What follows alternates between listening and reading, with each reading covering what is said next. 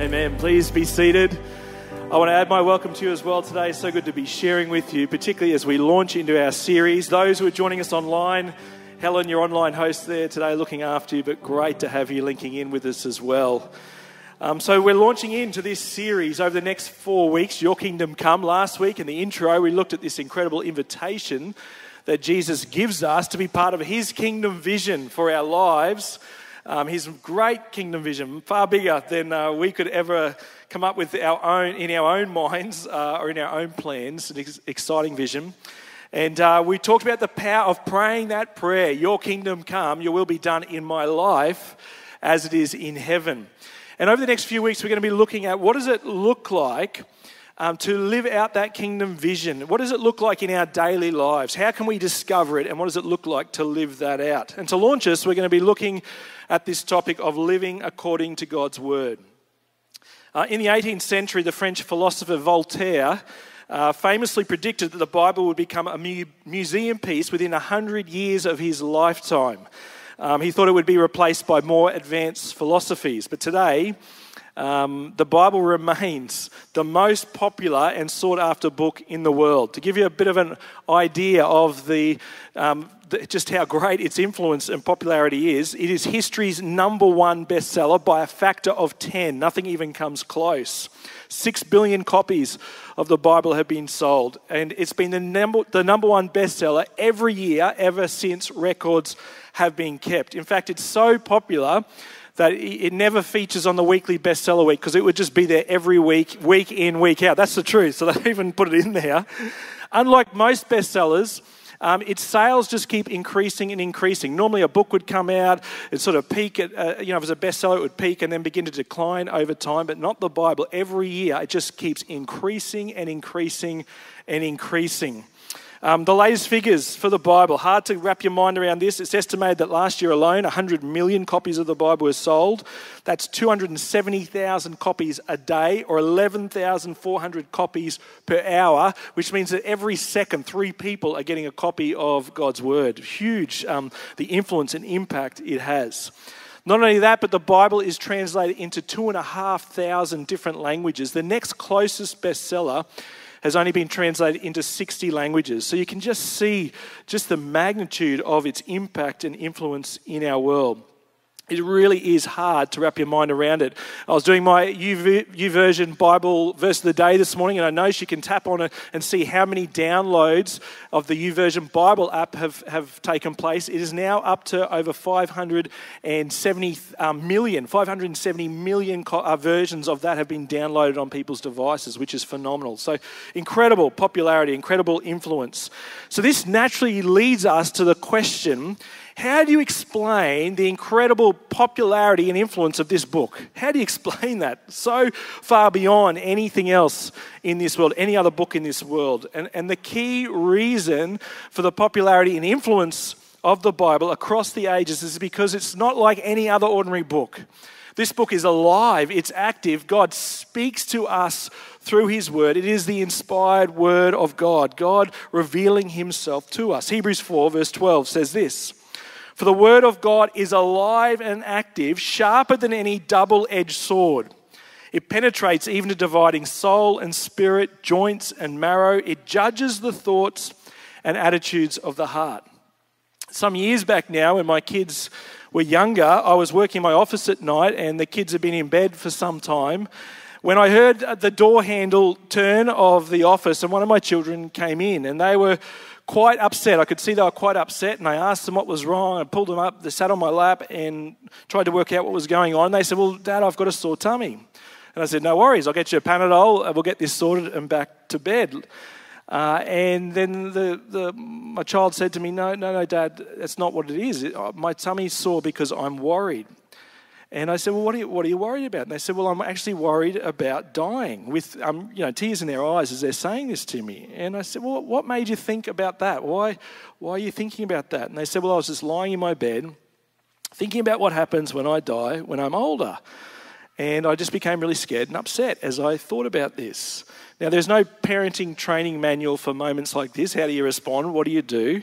But as it turned out, I had my Bible open on my desk as I was preparing a message. And it just so happened, as it turned out, that it was open at John chapter 14, literally on my desk, right in front as my child was just sitting on my lap.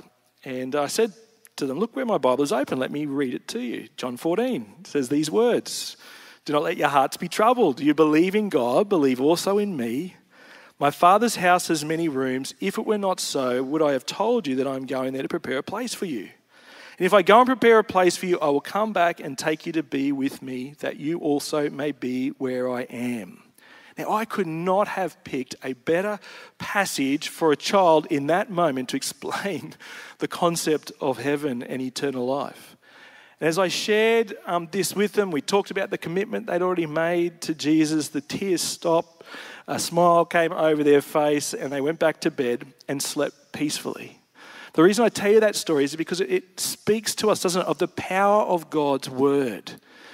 The way it can comfort us and speak to us. And it is amazing. It is so rich and so deep that the most intelligent person can never plumb the depths of it. And yet at the same time, a child can come to it and God can speak through the simplicity of God's word. It is the most incredible and amazing book.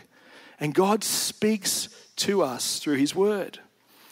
But not only does he speak to us, Hebrews says here that God's word is also like a penetrating sword, that it judges the thoughts and the attitudes of the heart. And God speaks to us in this way as well. He reveals things to us. He goes deep within our hearts. He uses his word by his Holy Spirit to reveal things, to warn us through his word as well.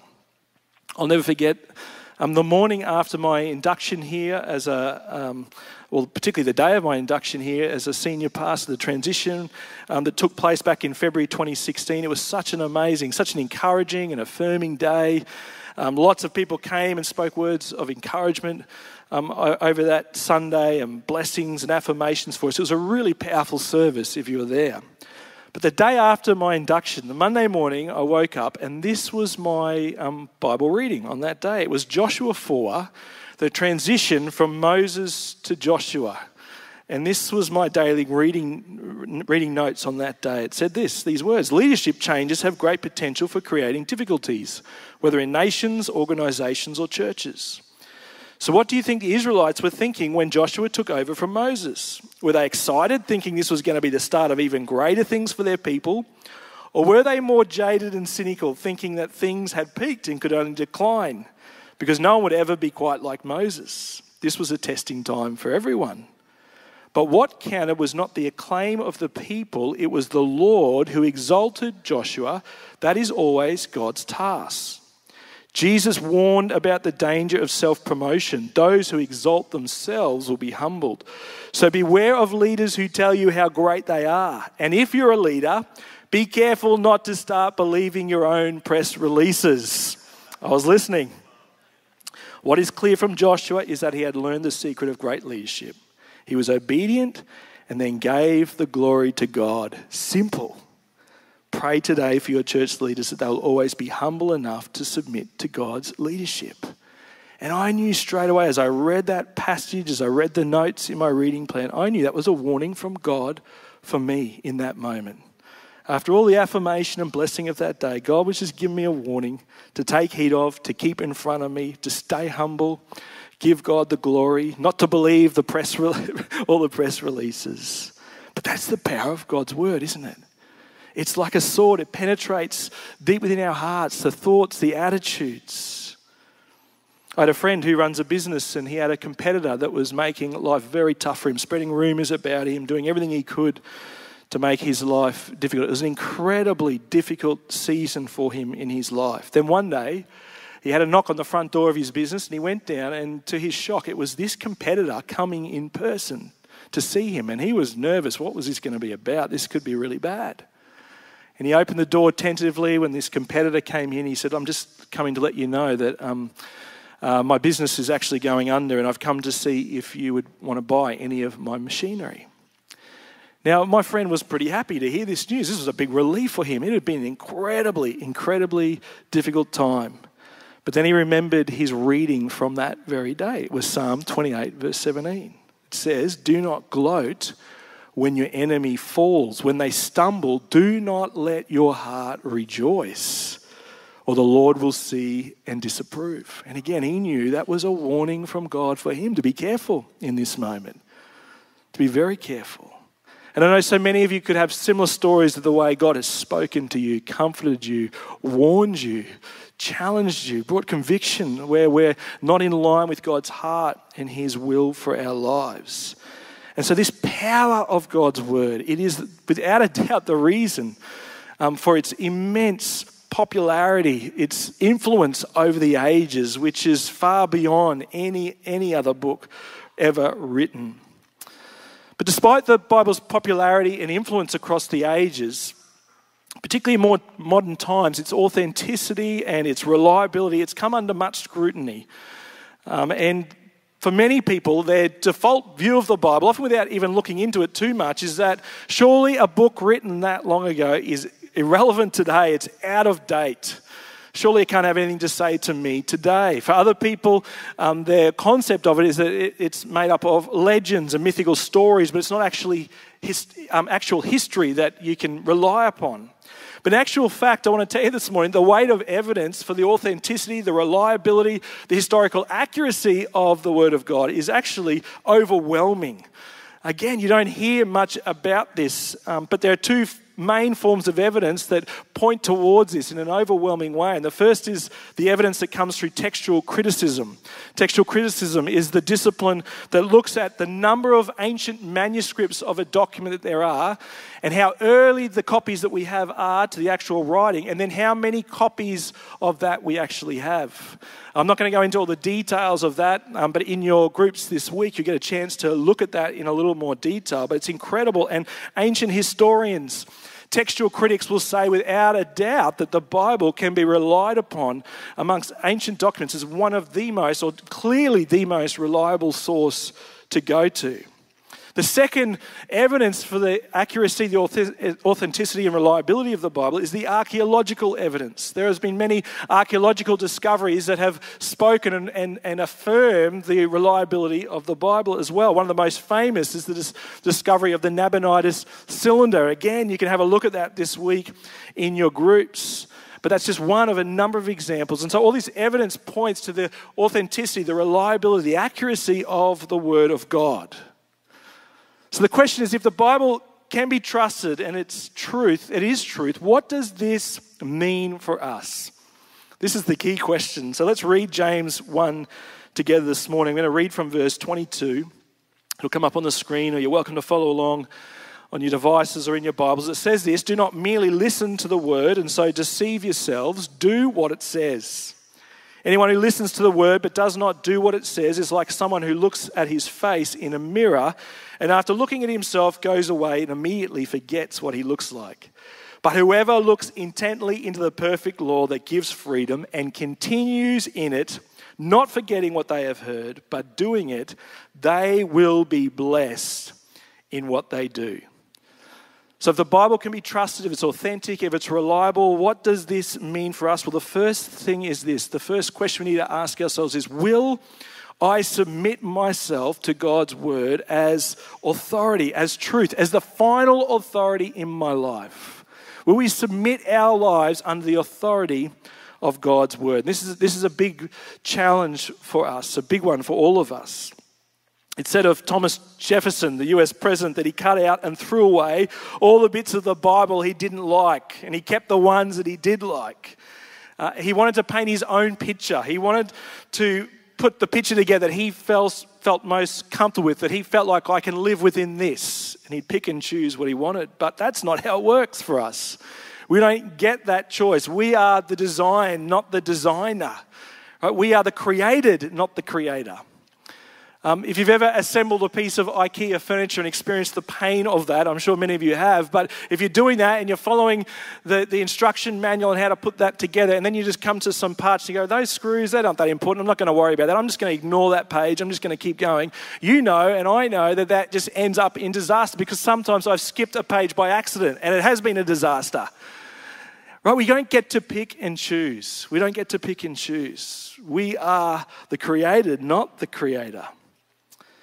But one of the biggest reasons we resist submitting to the authority of God's law is because we feel that it's going to be too restrictive for us. In fact, for many people, their view of the Bible is that it's just a list of rules for us to follow designed to restrict our freedom. For many people, that's the perception that they have. But here in James 1, verse 25, it describes the Bible as the perfect law that brings freedom. Just the opposite of what many people think. So how does this work? How does the perfect law bring freedom to our lives?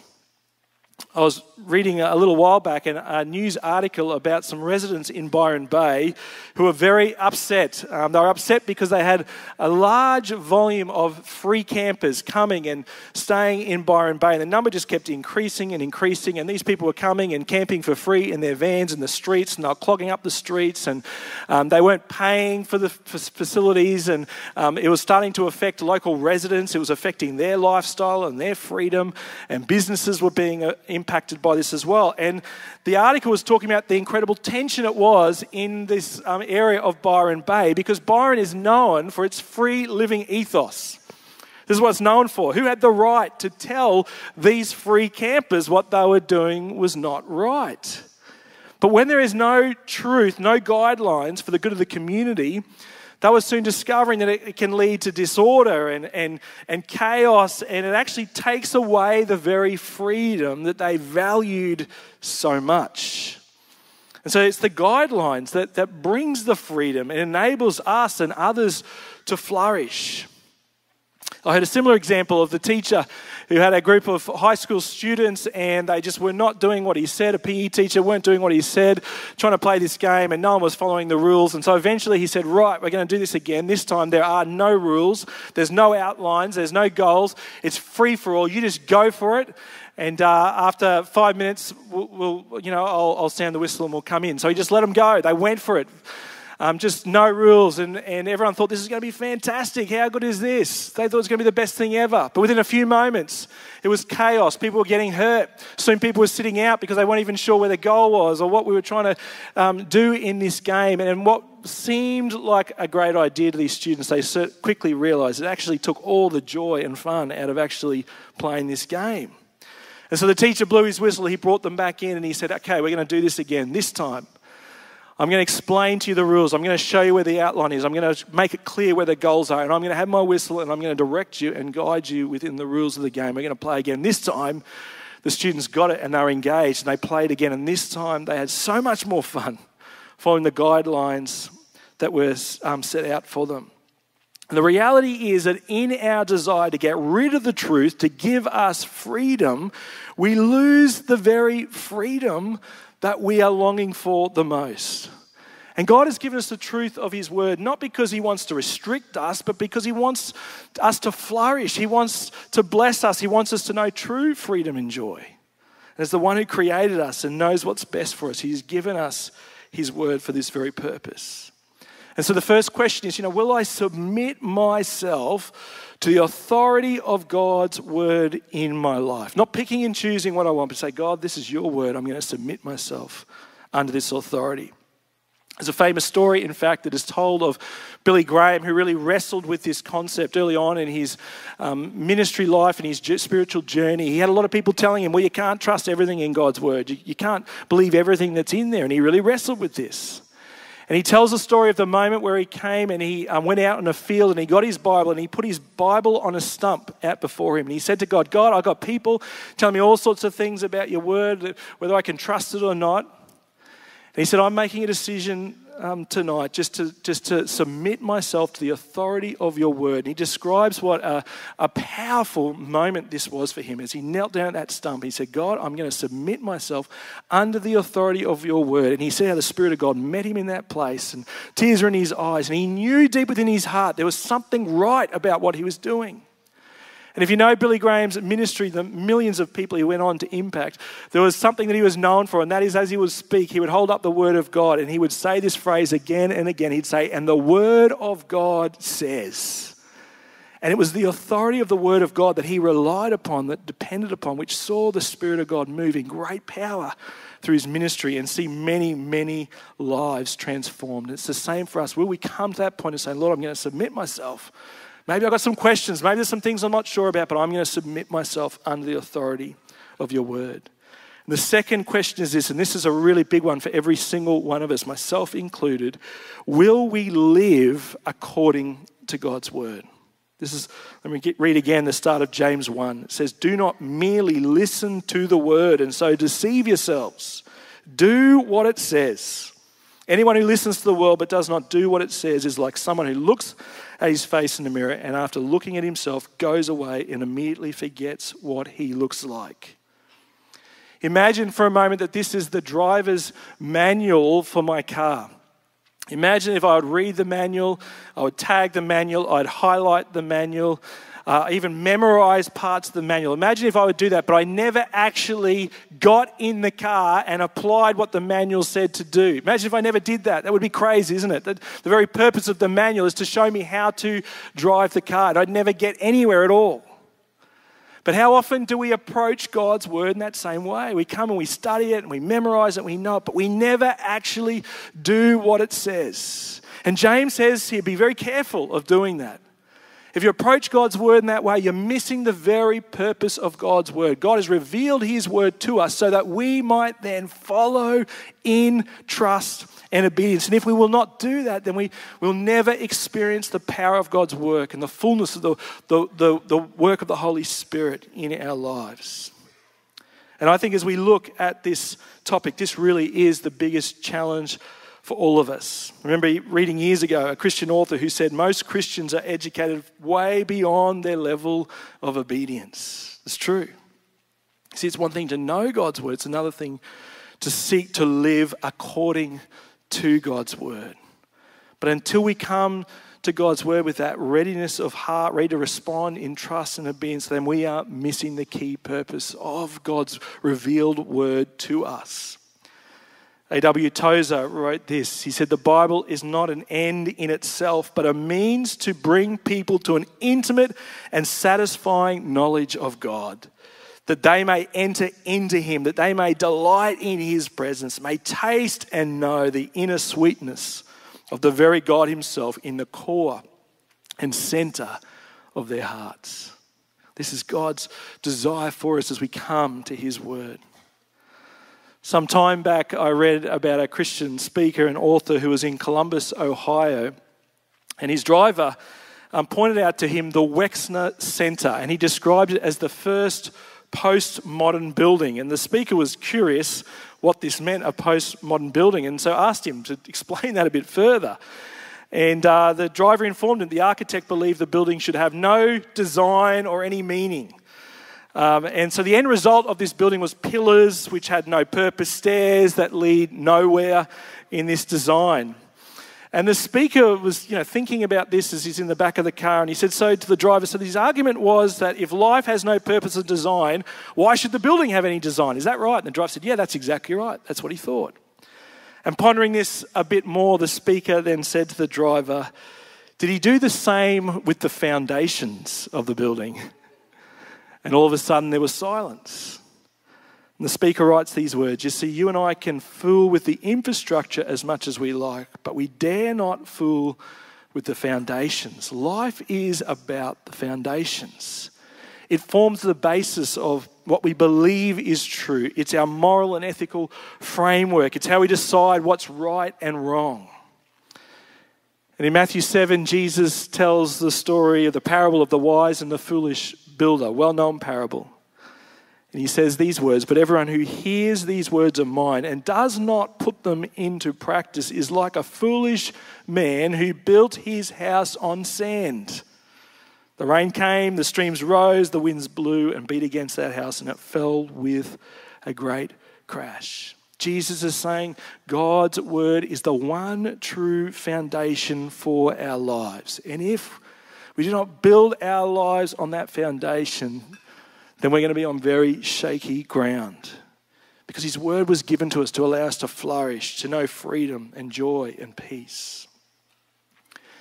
And so my prayer this morning on this first week of this series, as we seek to live with the kingdom vision for our lives, I want you to see that living with the kingdom vision begins by being a people devoted to the Word of God, being a people who have the Word of God as their foundation. The number one way God speaks to us is through His Word. Right? It's our kingdom vision roadmap for our lives we want. If you want to know what's the kingdom vision God has for me, it's here in the roadmap. It is our guide to lead us through this life. And if you want to discover God's plan and purpose for your life, begin here in God's Word. And there are a few practical responses for us from this morning, in the first week of this series. The first is this. If you're not currently in a habit of reading regularly God's Word, then I really want to encourage you over this series to commit to saying, yeah, God, I'm going to step in, and over this series, I'm going to regularly get in the habit of reading your Word daily. All the research into spiritual disciplines and spiritual growth show that the number one indicator that leads to spiritual growth is engagement with the Word of God. Number one by far. Across all of the spiritual disciplines. And not only that, the research on Bible engagement has discovered that it's when people are engaging with the Word of God at least 4 times per week that there is a dramatic upkick in terms of spiritual growth and God working in a person's life. I don't know why the number 4, but 4 times per week, if people are engaging, the research has shown there's a significant increase in our growth, in our relationship with God and God's work in our lives. And so maybe you've just fallen out of the habit of reading God's Word daily. I want to encourage you just to really commit to stepping back into that. Maybe you've never done that before. I want to encourage you to step in and to do that. If you have a preferred reading plan, you can do that. If not, the YouVersion Bible app, which I mentioned at the start, has some fantastic reading plans you can just jump into and download and follow along. Even if you're not a reader, there is now the Bible on audio on YouVersion as well. You can just put the earphones in and listen to it as as you're walking or whatever you're doing, and you can just be soaking in the Word of God. But I want to encourage you to make a commitment over this too. Say, yeah, God, I'm going to engage with the Word of God. The second one is this. Maybe for you need to submit to the authority of God's Word in your life. Right? You're a bit like Thomas Jefferson. You've sort of been picking the parts you like and just ignoring the parts that you don't feel as comfortable with. Maybe because you feel like it's going to restrict your lifestyle a bit, or you're just not happy with it, or you've got questions about it, and so you're going, okay, well, I'm not going to submit to that part, but I will for these other parts. But today the challenge from God's Word is that we would come and we'd submit ourselves completely under the authority of God's Word over our lives. That we would make that decision in our hearts, or if we've moved away from that, to come back again and say, God, I'm just going to submit my life under the authority of your Word for me. Maybe there's a particular area where you've been just, not wanting to submit yourself under, but today the Spirit of God's saying to you, yeah, you need to step back in under my authority in this area of your life. Maybe that's for you this morning. And the final one is this, and this is a big one. Big one for all of us, myself included. Are you living according to God's Word? Are there things that God has spoken to you about through His Word? Truths that God has revealed to you through His Word? And you're not following in trust and obedience. You're just putting it out there in the too hard basket. You're thinking, I don't have the gifts to do that, God. Or if I do that, I'm worried about what the repercussions will be or the consequences of that. And you're hesitating to step forward in trust and obedience to what God has said to you through His Word. Well, I want to encourage you today and over this series just to commit to saying, God, I'm going to follow, I'm going to live, seek to live according to your Word. That is what God is longing for us, so that we might experience the power of His Word, the work of the Holy Spirit in our lives. And I believe that as we come to God's Word, this is my prayer, that we would have a fresh devotion and hunger for God's Word as His people. Dr. William Mackay was born in 1839 in Scotland, and when he was 17, he went off to study medicine at the University of Edinburgh. And as he left, his mum actually gave him a Bible. He grew up in a home with Christian parents, godly mum, who gave him a Bible as he went off to university. In the front of the Bible, he just wrote his name and a verse of scripture that he put in there. And as he went off to university, gradually over the years, William began to drift further and further away from his relationship with God. He actually got to a point where it was so dark for him. He got caught up in drinking that he actually sold off his Bible. He pawned it off to get money to buy some more drink, just to satisfy himself and to meet his needs at that point. When he graduated from university, his first appointment was in an emergency department of a hospital, and there he came face to face with the reality of the suffering of this world. And he noticed something. He describes how he noticed over that time period how people who had a faith in Christ, he noticed how his life just went further, and he just kept drifting further and further and further away from God. Eventually one day there was a young man that came into the emergency department. He was a young mason's helper who had fallen off high scaffolding, and he sustained very serious injuries, and William's job was to look after this young man. And after assessing him, he realised that this young man, his injuries were critical, that the chances of his survival were very, very slim. And so he said to this young man, do you have any relatives? Because I think we need to contact them and let them know your situation is not good. And this young man said to him, this young mason's helper said, actually, I don't have any family in this life, it's just me. But he said, would you do something for me? Would you contact my landlady and would you ask her to come and visit me, because I actually owe her some money and I want to give her that money. And also, can you just tell her to bring the book? And William said, well, what do you mean, the book? He said, just tell her to bring the book. She'll know what I'm talking about. And sure enough, this lady came up to visit this young man and brought the book. And sure enough, that book was this young man's Bible. And William witnessed over the coming days the way this young man would just had a hunger for God's word, and the difference as he read it in his hospital bed, just the change it brought to this young man, the peace that came over him, just his love for God's word. And eventually it got to the point where this young man couldn't read it anymore, and he would just hold on. William says he would just hold on to the word of God as he lay there in that bed, unable to read it. And people would come from time to time and read the word of God to him. And he was really impacted and struck by this once again, and it was beginning to do something within his heart. And eventually, this young man very sadly passed away. And the staff came to him with the Bible and said to William, what do you want us to do with this Bible? What should we do? And William said, well, I know he's got no relatives, so just leave it with me and I will dispose of the Bible. I'll look after it. And in saying that, as he took hold of the Bible, the nurses gave it to him. He opened up the Bible, and when he opened up and he looked in the front cover, he quickly shut it again with a look of just shock on his face. And the nurses could see something was going on, and they said, are you okay? And he said, yeah, I'm fine. I'm going to be in my office if you need me. Come to me there. And he went to his office, and he opened up the Bible again, the front cover, and in that Bible was his mum's handwriting and the verse of scripture that she had written for him all those years ago. And this young mason's helper didn't have much money. He'd bought this Bible secondhand from a shop. And as it turned out, it just so happened to be the very Bible that William's mum had given to him all those years ago as a 17-year-old as he'd left to go to university. And in those moments, as William sat in his office, he described how he flicked through that well-worn Bible, now well-worn and been marked up and underlined from this young man, and he began to read the passage of Scripture. And as he began to read God's word, God started to do a deep work in his heart, a reviving work in his heart. And he talks about a moment he had with that Bible as he read it, where he came before God and he said, God, forgive me for going my own way. And he had a moment of just coming before God again and saying, God, I want to follow you. I want to live for you. He actually ended up leaving his profession there, and he went into ministry. He actually wrote a number of hymns. One of the most famous hymns, the first hymn he wrote actually was Revive Us Again, was the hymn he wrote. And he went on and wrote another 17 hymns, but Revive Us Again is the one that still gets sung from time to time around the place today, a very famous hymn. But I love this story. As I was reading about it, I love this story because it reminded me of the way God just keeps pursuing us with his love, doesn't he? He never stops. And maybe this morning you've come and you need to hear that God is still pursuing you with his love. He cares about you. He loves you.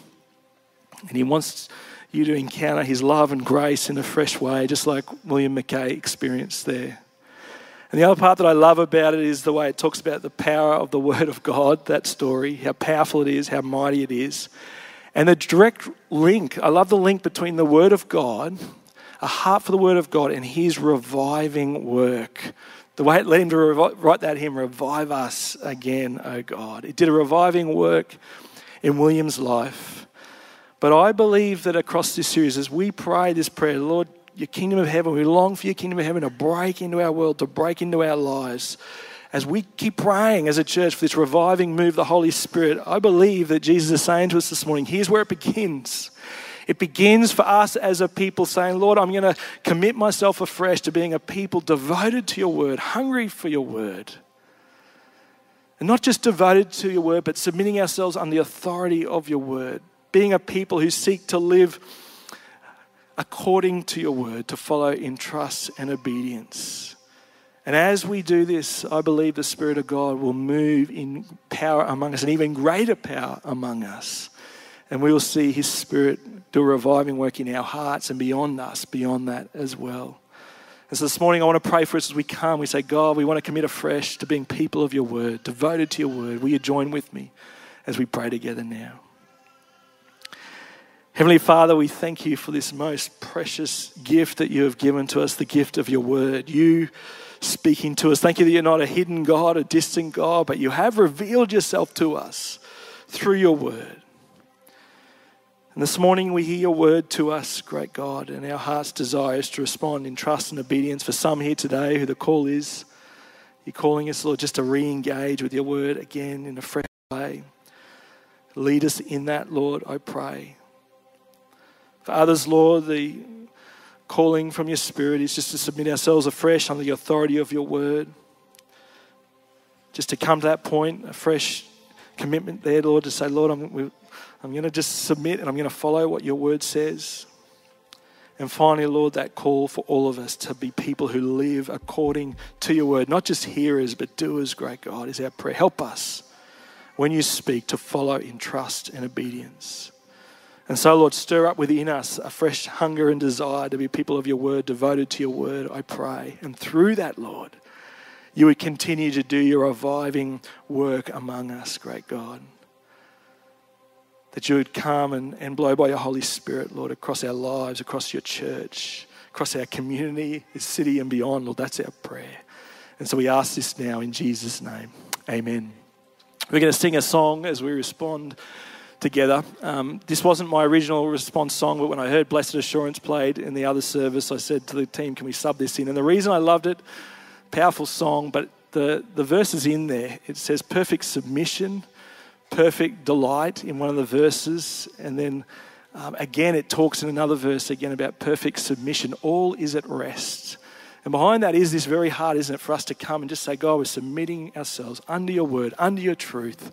And as we do that, to allow your blessing to flow. So let's stand together. Let's sing this beautiful hymn, the words of it, as a response this morning, and continue to give praise to our Saviour and our God.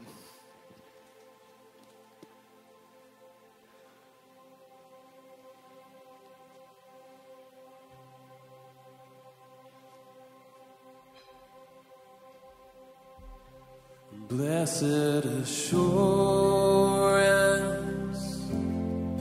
Jesus is mine. Oh, what a foretaste of glory divine, and heir of salvation,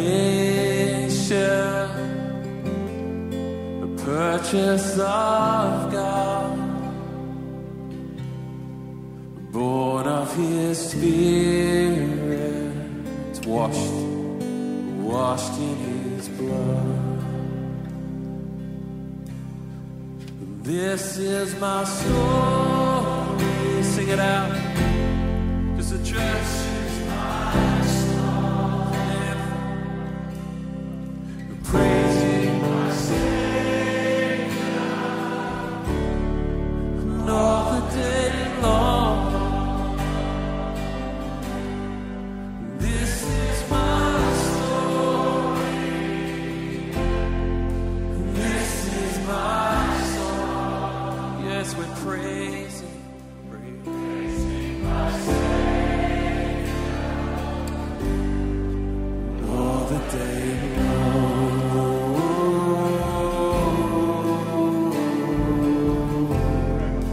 All the day long.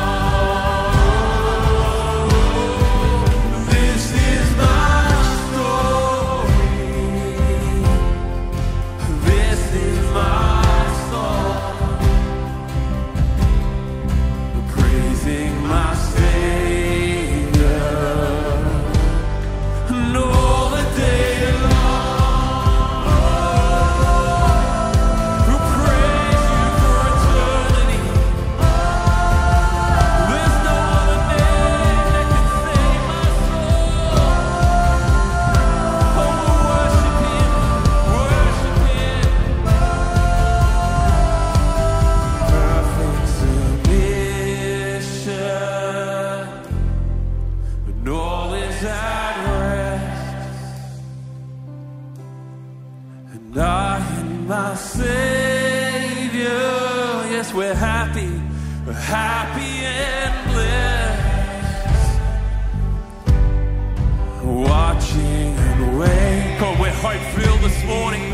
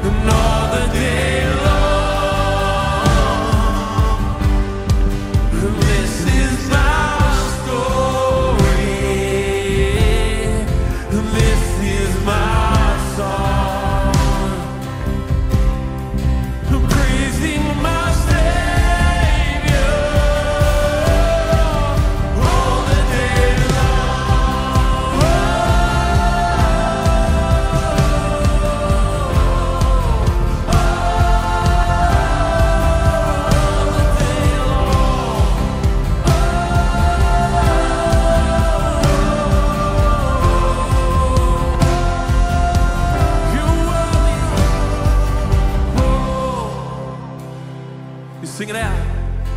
This is my song, praising my Savior. There's only one all the day long. And this is our story, and this is our song, praising our Savior, yeah, all the day long.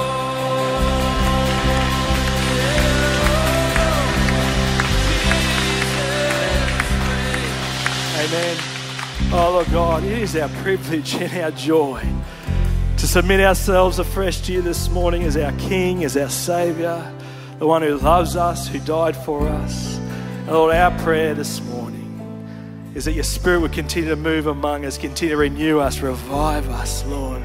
This is our prayer, and that through us your glory would be revealed to our community, our city, our world. We pray this in Jesus' name. Everyone said, amen. Please be seated. If you'd like prayer, some of our prayer team will be down the front or our prayer lounge at the back. They'd love to pray for you this morning. I do want to remind you too of our welcome morning tea. If you're new this morning or you've already booked in, head over to the chapel.